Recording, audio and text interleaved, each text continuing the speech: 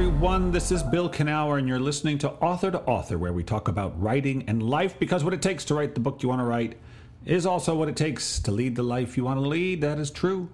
Author2Author is brought to you by Author Magazine, premier free writing magazine on the internet, featuring articles on writing and the writing life, as well as video interviews with best-selling and award-winning authors across the genres. You can find Author Magazine at authormagazine.org, and we are funded by the good people at the Pacific Northwest Writers Association, supporting writers from pen to publication since 1955. Got a conference coming up this September. Here, you know what? I will give you the date. I will give you the dates. It's September 20th it starts. So yeah, I think there's still slots available. So go check it out at pnwa.org. Hey, had a great conversation, interesting conversation with Tanmeet Sethi, who is an MD here in Washington, Seattle, Washington, but she's written a book called Joy is My Justice, and we just covered a lot. We covered her unusual upbringing in the South, kind of being Indian, and what that was like, and how it led to her wanting to be a doctor. Anyway, very interesting woman, cool conversation, touching on medicine and writing and social justice, a lot of good stuff. Tanmeet Sethi, she's a board MD, technically, and a board-certified Integrative Family Physician, clinical associate professor at the University of Washington, author, as I said, of Joy is My Justice, Reclaim Yours Now, activist and TEDx speaker, who has dedicated her career to care for the most marginalized patients in Seattle's refugee, uninsured, and homeless populations, as well as global communities traumatized by man-made and natural disasters, as senior faculty for the Center for Mind-Body Medicine. Yeah, mind-body, we talked about that. Talked about a lot of stuff. Very cool conversation. Very cool woman, and I'm glad I get to share it with you now. Enjoy.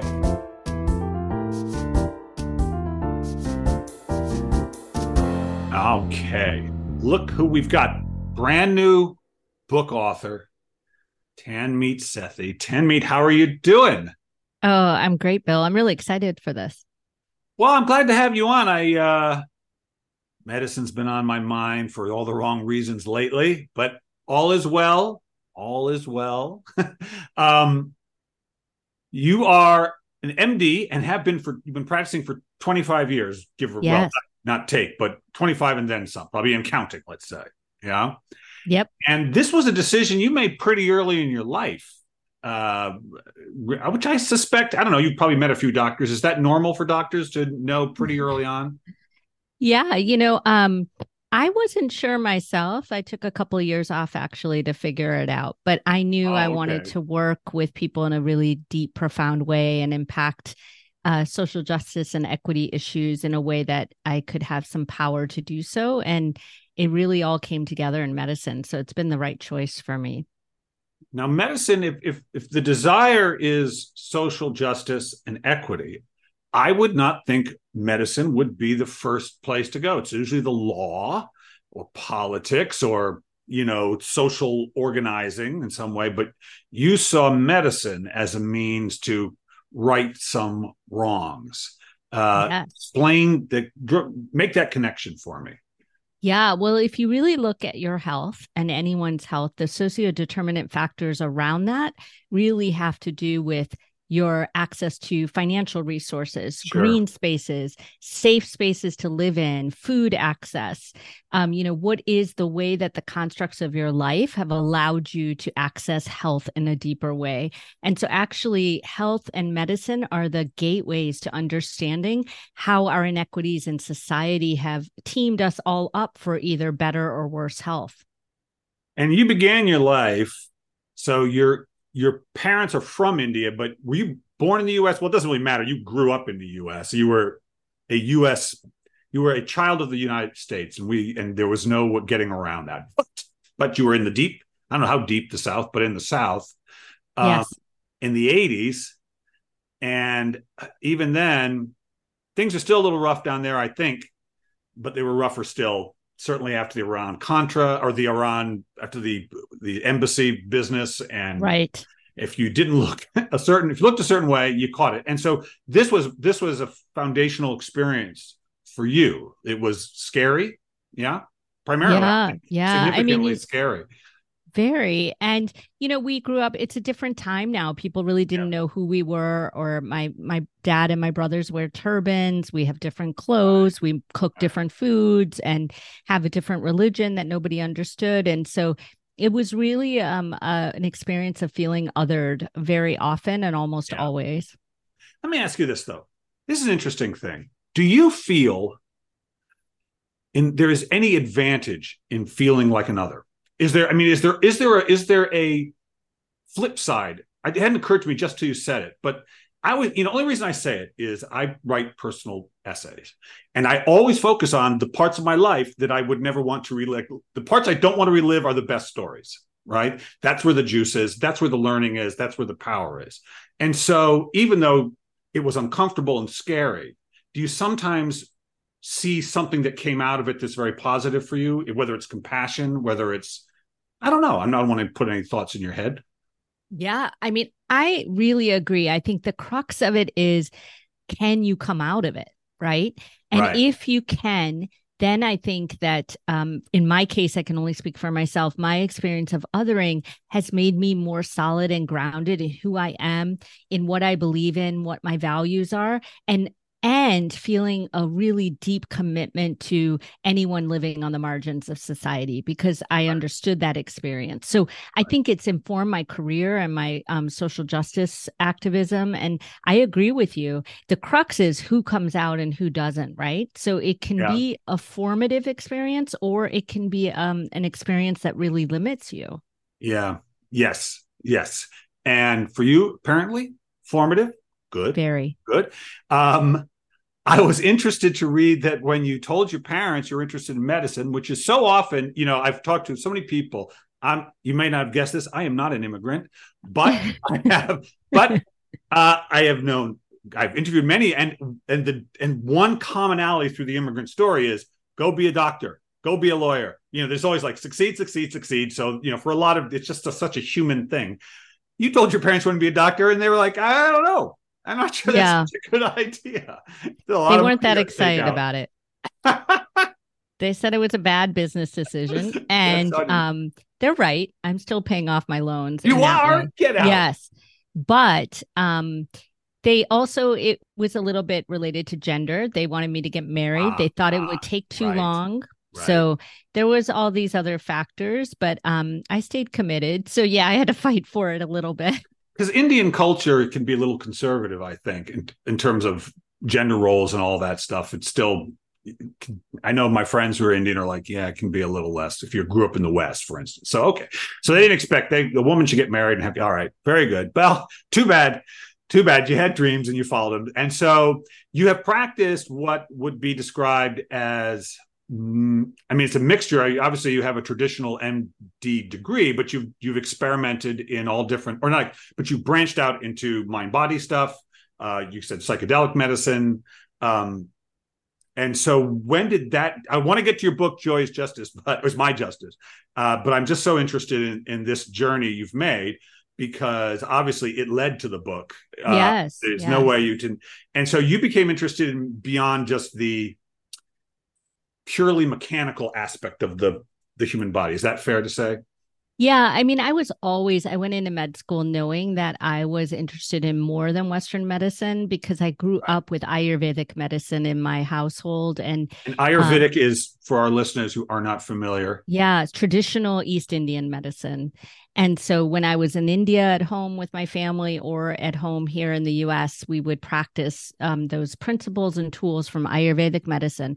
And I didn't quite understand them, and I wanted to understand them better. And I always knew there was more than what we were taught here. And so I wanted to mix it, and that's what I've done. And now there's a whole field of what I do called integrative medicine. They didn't have that name when I was in med school, but it's been really good for me, because I think that what really is necessary to understand in healing and in health is that using the full array of what the world's wisdom has given us is actually the best way to go.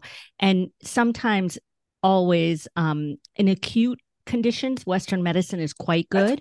This is what I've always said. Like, if I break a bone, if I've got a piece of metal lodged in me. The West is great. They're brilliant at like taking care of it. But yeah, or like a sudden heart attack. I yes, mean, it's wonderful. but if it's But if chronic, you look at chronic disease, yes. hypertension, Yeah, diabetes, yeah, all kinds of chronic pain and depression, anxiety, Western medicine on its own is lacking woefully. I agree. I agree. I agree. And I'm sorry to all of you out there. If you've gone that route, that's fine. That's fine. But Yeah, yeah. I've not, no, because people feel very strongly about, like, I had a son on the spectrum. I did not use any medication. But there were people who felt really strongly about using medication for that. I didn't even consider it. My wife and I didn't, but that's how we roll. So, all right. So you have approached it integrative. Good for you. We need more of you. There's a lot more than there were 30 years ago, but I'm so glad that you see the human being as a multidimensional, not just a machine that needs oil and a screw. And so, but it's interesting. When I was reading your book and getting ready for this interview, I thought about something. I'd be curious on your take on this, because you described your childhood as it fraught in certain ways because of your background and the way you looked compared to other people, all that. And there were some things there was some experience with the FBI and with some violent people where it could have gone quite sideways. Yeah. My wife got very interested in this. I think it was kind of a website where they were talking about pain, because she's had to deal with some medical stuff. And they were just talking about pain. It was a very interesting philosophy around pain. And they said, I got to say, I agree that pain is all related to the concept of safety. That it is an expression of a lack of safety. I know that, you hit me with a hammer. Because I used to say to people, this is interesting, and then I promise I'm going to turn this back over to you. When I was a kid, I wanted to play. Playing was fun, but I would like to play sports. And sometimes people would fall down hard. And the joke about me is I would say to them, wait, are you really in pain? In other words, yes, you fell, but that doesn't actually mean you're in pain. But sometimes the act of falling makes you think you're in pain before you're actually in pain. Like you're afraid for yourself. Does that make sense? So does the concept of relating safety, and this comes to joy, I think, safety and pain being related. Does that make sense to you in your work that you've done? Yes. I mean, there are, I think pain is complex, Bill. Let's just say that. Yeah, I don't think I can say that it's only safety. I think there's so many factors. And you might remember in my book, I talk about how I had a lot of pain from a chronic condition. And the surgeon who treated me actually said, after he went into my abdomen, said, you should be in a lot more pain. Oh, interesting. Because what he found was so, intense. It was so pathologic. And I said, yeah, well, pain is complex. I have social structure support. I have ways of coping. I have friends. I have community. I'm not homeless, so there's a lot of, again, back to the sociodeterminant factors of health. Pain is similar. And our nervous system is primed to think, am I safe or not safe? And if I don't feel safe, I'm on more alert. And actually, the pain fibers in our nerve endings are more sensitive. I just think if you don't feel safe, your mind shuts down in a lot of ways. It's just, I remember my wife was having to make some choices, and I was like, about what to do and who to see and all this. And I was like, we have to make the choice, but we can't be panicked when we make it. Like we know it's fine whether we do or don't do, but we can't make it from fear. We won't ever like the choice we make if it's made from fear. And even though it seems like a scary time, we have to first get calm on some level so that we can make the right choice. Does that make sense?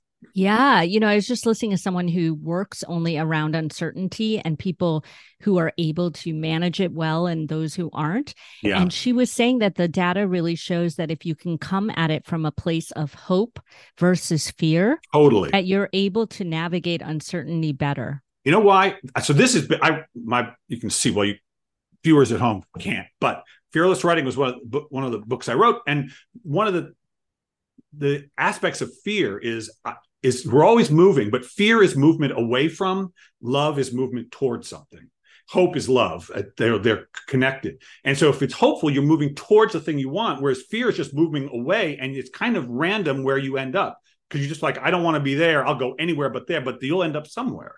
But you're moving, but you are moving, right? Yeah. Yeah. So fear. And I talk a lot about the nervous system and safety, because you're right, it does relate to joy, is that if we cannot feel safe in a moment, then we are unlikely to have our threat centers in our brain dampened, and we stay on high alert. We stay in that mode of looking for the problem instead of looking for the possibility. Yes. Yes. I like it. I like it. Oh, so joy is my justice. Look, busy person, got a lot to do. Do you want to write a book? Why would you do that? I mean, I know why I do it, but I mean, I know that you're a teacher. Also, you know, whether you see yourself, at core, you're a teacher. I think all doctors should be teachers. You see yourself that way, but you do. It's clear. Was that part of the motivation? What was the desire? Why write the book first? Yeah, you know, I mean, it felt, I don't know if this was for you in writing books, but I felt like I had to write it. I didn't even feel like I had a choice. Yeah. Like this was something, a message that I felt I needed to get out in the world. And on top of that, Bill, I had people, person after person asking me, how do you manage your suffering? And how do you personal suffering? Yes, your my personal suffering. Okay. And, you know, and I also work globally with trauma after huge disasters, and really worked with people at a deep level in terms of how do you find hope again? How do you find joy? Yeah. And it all was coalescing, my personal and professional life. And I really felt like this was a message I had not heard. I had felt like I only heard about how to be happy. And happiness felt like something that isn't attainable when the constructs of your life are not happy. And, you know, I have a construct with my son, those who don't know that I have a child with a fatal illness. It is not happy ever, but it is deeply joyful now. And there is a difference. And I felt like this is something we need to talk about, because the mental health conversation itself feels harmful to me. Because if we don't differentiate that, then anyone who can't feel happy feels broken. Broken. Yes. And happiness. So, but I want to back up. Define, if you would, the difference between happy and joyful. They're not synonymous, but boy, there seems like there'd be a lot of overlap, but you're drawing a clear distinction. There is still overlap. I agree. They're both pleasant states of being that we want as much as possible. Don't get me wrong. Right. But happiness is a cognitive construct. It's a logical evaluation about whether we have what we need, whether we got what we wanted, you know, and none of that is bad. But happiness is a cognitive experience, whereas joy is deeply embodied. It comes from the same deep well as our pain. It actually sits right next to our pain. Both of them are linked to our capacity for meaning, connection, belonging, love. And it is the reason why you can grieve someone deeply and in the same moment laugh or chuckle to yourself about something they did that you loved, or that they irritated you about. And so really finding that sense of how, if we open to our pain, we also open to our joy. The way that I like to describe it to people is, if you just escape your pain, if you numb to your pain fully, then you numb to everything. It is not possible to find the joy either. No. So we must be open to all of it to live that full continuum. Yeah. I mean, from what the definition, from what I'm hearing from your definition, is happiness is essentially conditional. Yes. Right. And joy is unconditional. It is unconditional and accessible by all of us. When I received my son's diagnosis, I thought, there is no way I'm going to be happy/joyful again. Because that's like a death sentence in itself. I got to say that thought, and I'll go to the mat on this, is a death sentence, because there's not one moment in your life that you don't want to have the potential for joy. You may not feel it, but if someone said it's over, that I think it's a suicidal thought, honestly. Yeah. And what I realize now that I didn't realize then in that moment was that I was possibly happier before that moment, even through bouts of depression, etc.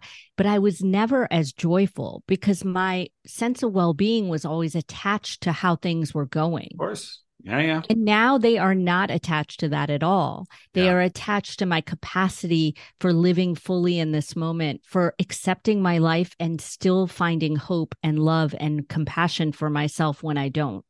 And it seems important for the medical community because, in a way, medicine is an attempt. I mean, I'd say Western medicine is an attempt to control a condition.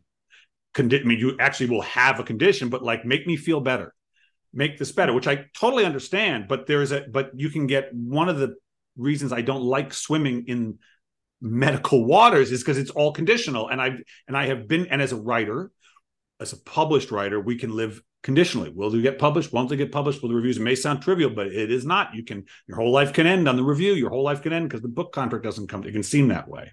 Mm-hmm. And the more conditional I am, the more miserable I am. And the less conditional I am, the lighter I am, the more creative I am, the more joyful I am. So I love that. And I think, in our medical training, you're right. We're trained to find the diagnosis, to label the problem. Yeah. And the sort of continuum of leaving things open feels like a failure. And in fact, there was a moment in this journey where I had some very concerning neurologic symptoms, which turned out to be for yourself. Yes. Yeah. And I talk about it a little bit in the book, but I didn't talk about this story, which is that a neurologist that I used to work with who trained me, I went to go see her because these were really concerning symptoms, and they had to do an MRI on my head and neck, and she was pretty sure something was wrong. And when everything came back normal, she actually, when I went to see her, apologized and said, "Tanmeet, I'm so sorry. I cannot figure out what this is." And I looked at her and I said, "I am so happy you can't figure it out." And she looked at me like puzzled, and I said, "If you can label it, then all the possibilities are done. Right now, I can live in the possibility of finding a different way to go about this. I don't want the label." And she was just amazed because I was also one of her pupils. And so she was amazed. But I really agree with you. There's a conditionality to medicine that doesn't allow the mystery of the body to be present. Yeah. I mean, I've had pain last years and then end when I changed my mind on something. I mean, it was significant. And when that happened a bunch of years ago, I was like, okay, I know it's not always going to go that way, but I know it can go that. And it changed my relationship to what pain was, because pain, and I work with my clients around writing because there's the emotional pain that can come from writing, and it can be pretty intense, especially if once you want people to read and like your stuff. It just becomes this social minefield. But I tell my students, and I know that I suspect you feel the same way, which is pain, and the emotional pain I'm talking about is information. Fear is information. The pain is information. And you either use it, and if you can treat it as information, it doesn't last long. I'm talking about in writing. This is the creative pain we can go through. But if you don't understand it as information, it usually gets worse. It usually accelerates. Just like if you stub your toe, that's information. Yeah, I like that. Does that make sense? That. Yeah. And I think it can be information and also a tool, right? I mean, I don't know if this is the emotional pain you're talking about, but I'll tell you, writing this book was a serious test in self-compassion. One day I'm writing and I think I'm going to be on Oprah, and the next day I'm writing and I think, who gave me a contract? Why are we even doing this? Welcome to our world. Yeah. And so I think that, if you can see that as a tool, I found it every day as a tool for me to use to practice self-compassion. Yeah. Oh, self-compassion. You absolutely have to be so kind, because I always say you have a choice. You can listen to the inner critic or the inner artist. Your inner artist just wants it to be awesome, and they're never going to criticize you. The critic is just afraid that other people won't like it, and it's just on and on. Well, good for you. So, interestingly, your work, part of one of the quivers in your healing, or one of the arrows in your healing quiver, I should say, is writing. That you use writing whether in workshops or clients, and you have found that is, I know for myself it's true, but talk about that. We're not talking about professional writing, although it could become that too. You're talking about more like journaling, but talk about that. if you would. Yeah. I mean, there's a lot of data on this as well, but what happens is it allows us to connect our right and left brain, not stay so cognitive and analytical about what's happening for us. It allows us to put things on paper and see it in a different light. And so, for me, writing has always been healing. And I've dabbled on and off with journaling. I can't even say I'm a journaler anymore. I really don't do that anymore, but I do write about things to find a way through things. So I don't write to find an answer. I just write to find out more about what I'm feeling. Yeah. Oh, I tell you, I've written every day for, this is what I do. And how I feel after my writing session is how I always want to feel. That's amazing. And I always, when it's really cooking, that's as good as life gets. That's it. Now, it doesn't mean you can't have it elsewhere, and I do, but that's as good as it gets. That's your flow. That's the flow, and that's as good as life gets. Like, it's not going to, and you can have that anytime, anywhere. Circumstances can make it hard, but it's always available. I think it's like, hear me out on this. See what you think. Conditions to me are like the surface you stand on. It is easy to find my balance here on this floor. Very hard on a tightrope. I would fall, but someone knows how to do it. It can be done. You can cross a tightrope. Most of us would fall, but it doesn't mean it's impossible. You can find peace in the middle of warfare. You can feel prosperous living on the street. It's possible, but it requires tremendous. Does that make sense? It's easier to live in a mansion and feel prosperous, but you can blow your brains out in a mansion also. It doesn't secure anything, if that makes sense. Right. I agree. And so writing has helped you process some of this, and you've worked with some clients you've seen actually some pretty impressive transformation around that. Oh, yeah. I mean, really, when we use writing really intentionally as well, you've seen in the book the exercises I've done with people where they dialogue with parts, the issues or pain that they're having. What we find is that we form a new relationship with it. Even patients will say when they're stuck in their pain, since we've talked about pain a lot, sometimes I'll ask them to do that exercise and they'll think it's kind of hokey at first, right? Yeah. But what they find always after is that they have found that they are in different relationship with it, and really, most importantly, in relationship with it, instead of it being them fully. Yeah. They find that there's actually some separation.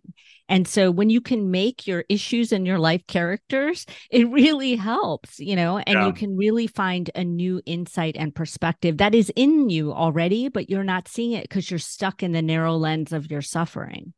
Yeah. One of the great parts of writing about your own life, and you do that. I mean, this book is self-help at its core, but like so many writers of this, we'll call it genre, you have to tell your own story is integral to it. And I write about myself to the exclusion of all other subjects. But I should say that I don't write about myself. I write about stuff I've gone through. And I always see myself, the guy named Bill, as a character when I write about him, essentially, even though it's something I went through. It might be something I went through a couple of days ago. If it's going to be transformative and if it's going to be of use to somebody else, I don't want them to think of it as my story. I want them to think of it as their story. And to do that, I can't see my pain and my unhappiness at that time the same way I saw it while it was happening. Does that make sense? In other words, I never want to go through the things I was going through, but I have to view them positive in a way as teaching me something while it was happening. So I have to have a different perspective. And I assume you went through some of that yourself in telling your story. Yeah. I mean, although I will say in the writing of some of those parts of my story, it was emotional, Sure.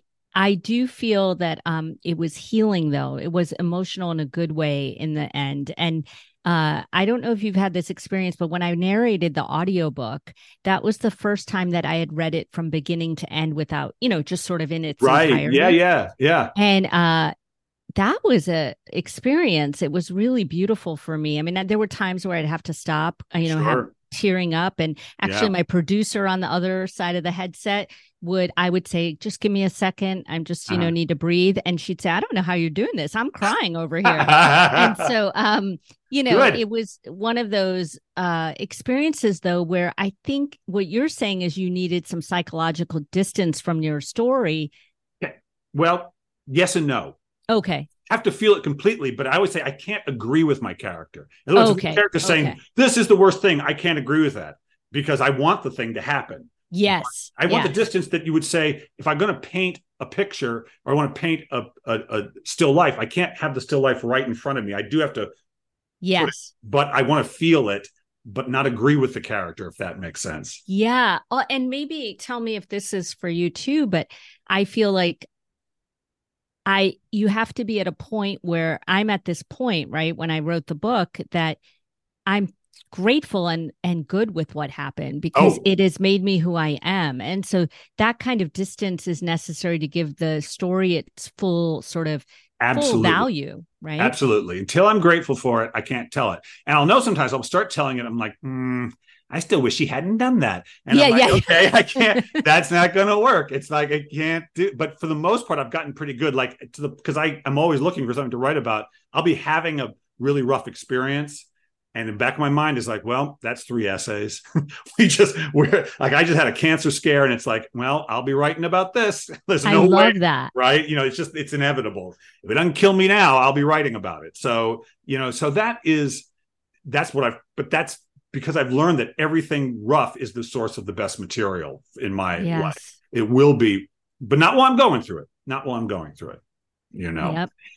So, all right. And so, I want to talk about joy one more time before I bid you adieu, because one of the challenges of this book, that one of the sort of philosophical questions you had to deal with, because you're in medicine, so you deal with suffering. You deal with people like police officers, or you're dealing with people at not their happiest time, right? So you deal with people, and you have gone and sought out people who are just in rough conditions anyway. So you have all that. And it's like, look, is joy a luxury?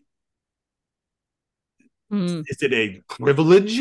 Or is it something that is a birthright?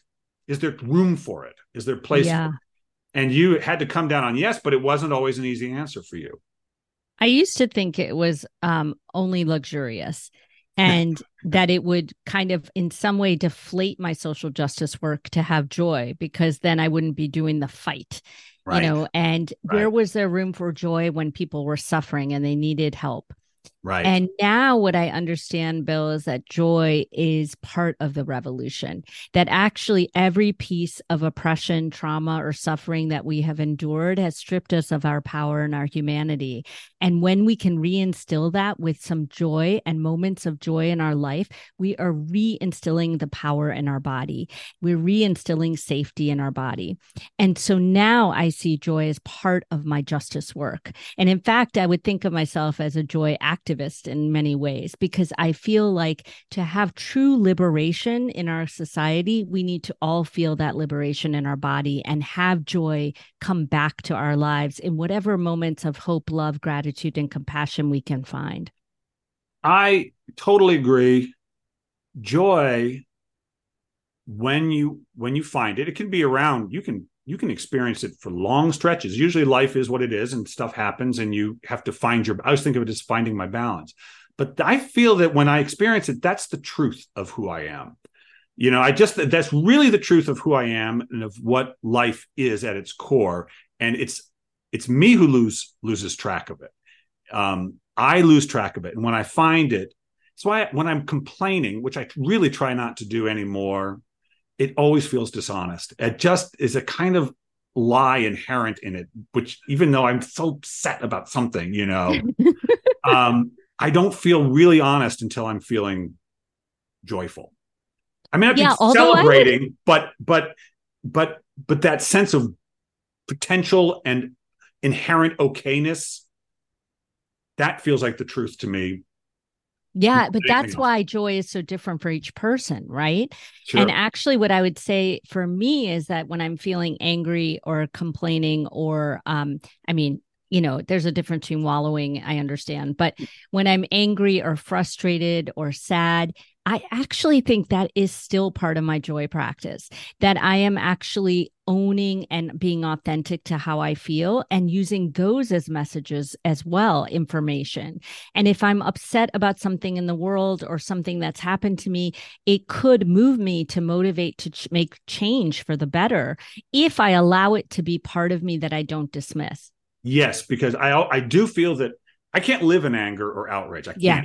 But I do think that I know I have become upset when for me, it's because I finally recognize, like, I don't like this. And usually I have been living with it, and I look up and say, I haven't liked this. Yesterday, I didn't like it the day before, but I've been enduring it, and I'm done. And so that's the first wake up that I am not actually content with something that I have been thinking was okay. Yes. Right? Yes. Right?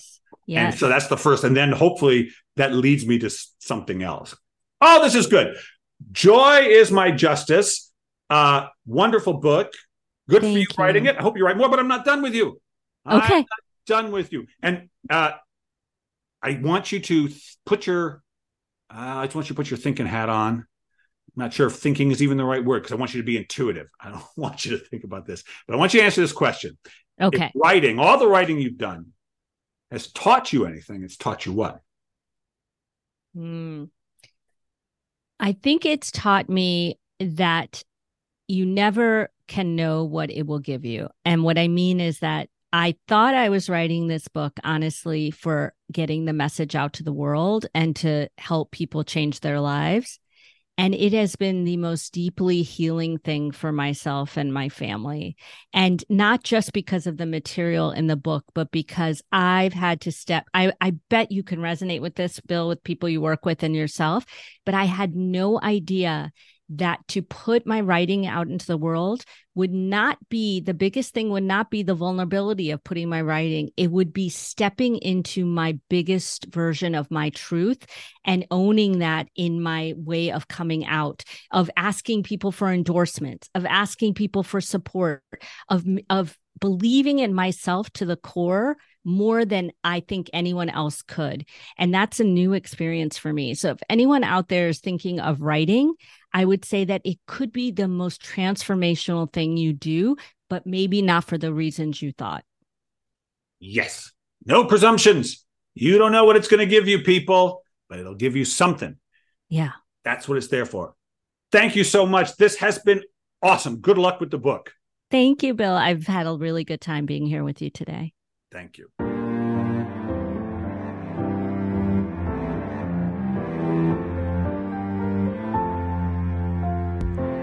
Transformational? Of course it is. Oh, yeah. See?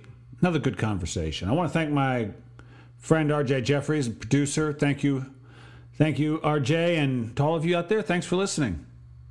And, remember, when you write, it teaches you about yourself, teaches you about life.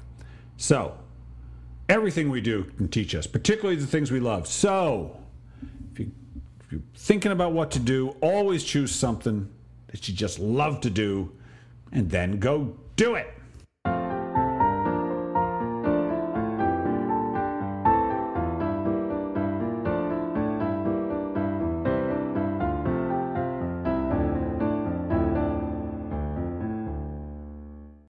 With Lucky Land Slots, you can get lucky just about anywhere. Dearly beloved, we are gathered here today to... Has anyone seen the bride and groom? Sorry, we're here. We were getting lucky in the limo and we lost track of time. No, Lucky Land Casino, with cash prizes that add up quicker than a guest registry. In that case, I pronounce you lucky.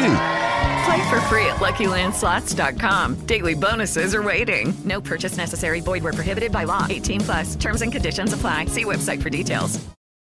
Join us today during the Jeep Celebration event. Right now, get 20% below MSRP for an average of $15,178 under MSRP on the purchase of a 2023 Jeep Grand Cherokee Overland 4xE or Summit 4xE. Not compatible with lease offers or with any other consumer incentive offers. $15,178 average based on 20% below average MSRP from all 2023 Grand Cherokee Overland 4xE and Summit 4xE models in dealer stock. Residency restrictions apply. Take retail delivery from dealer stock by 4/1. Jeep is a registered trademark.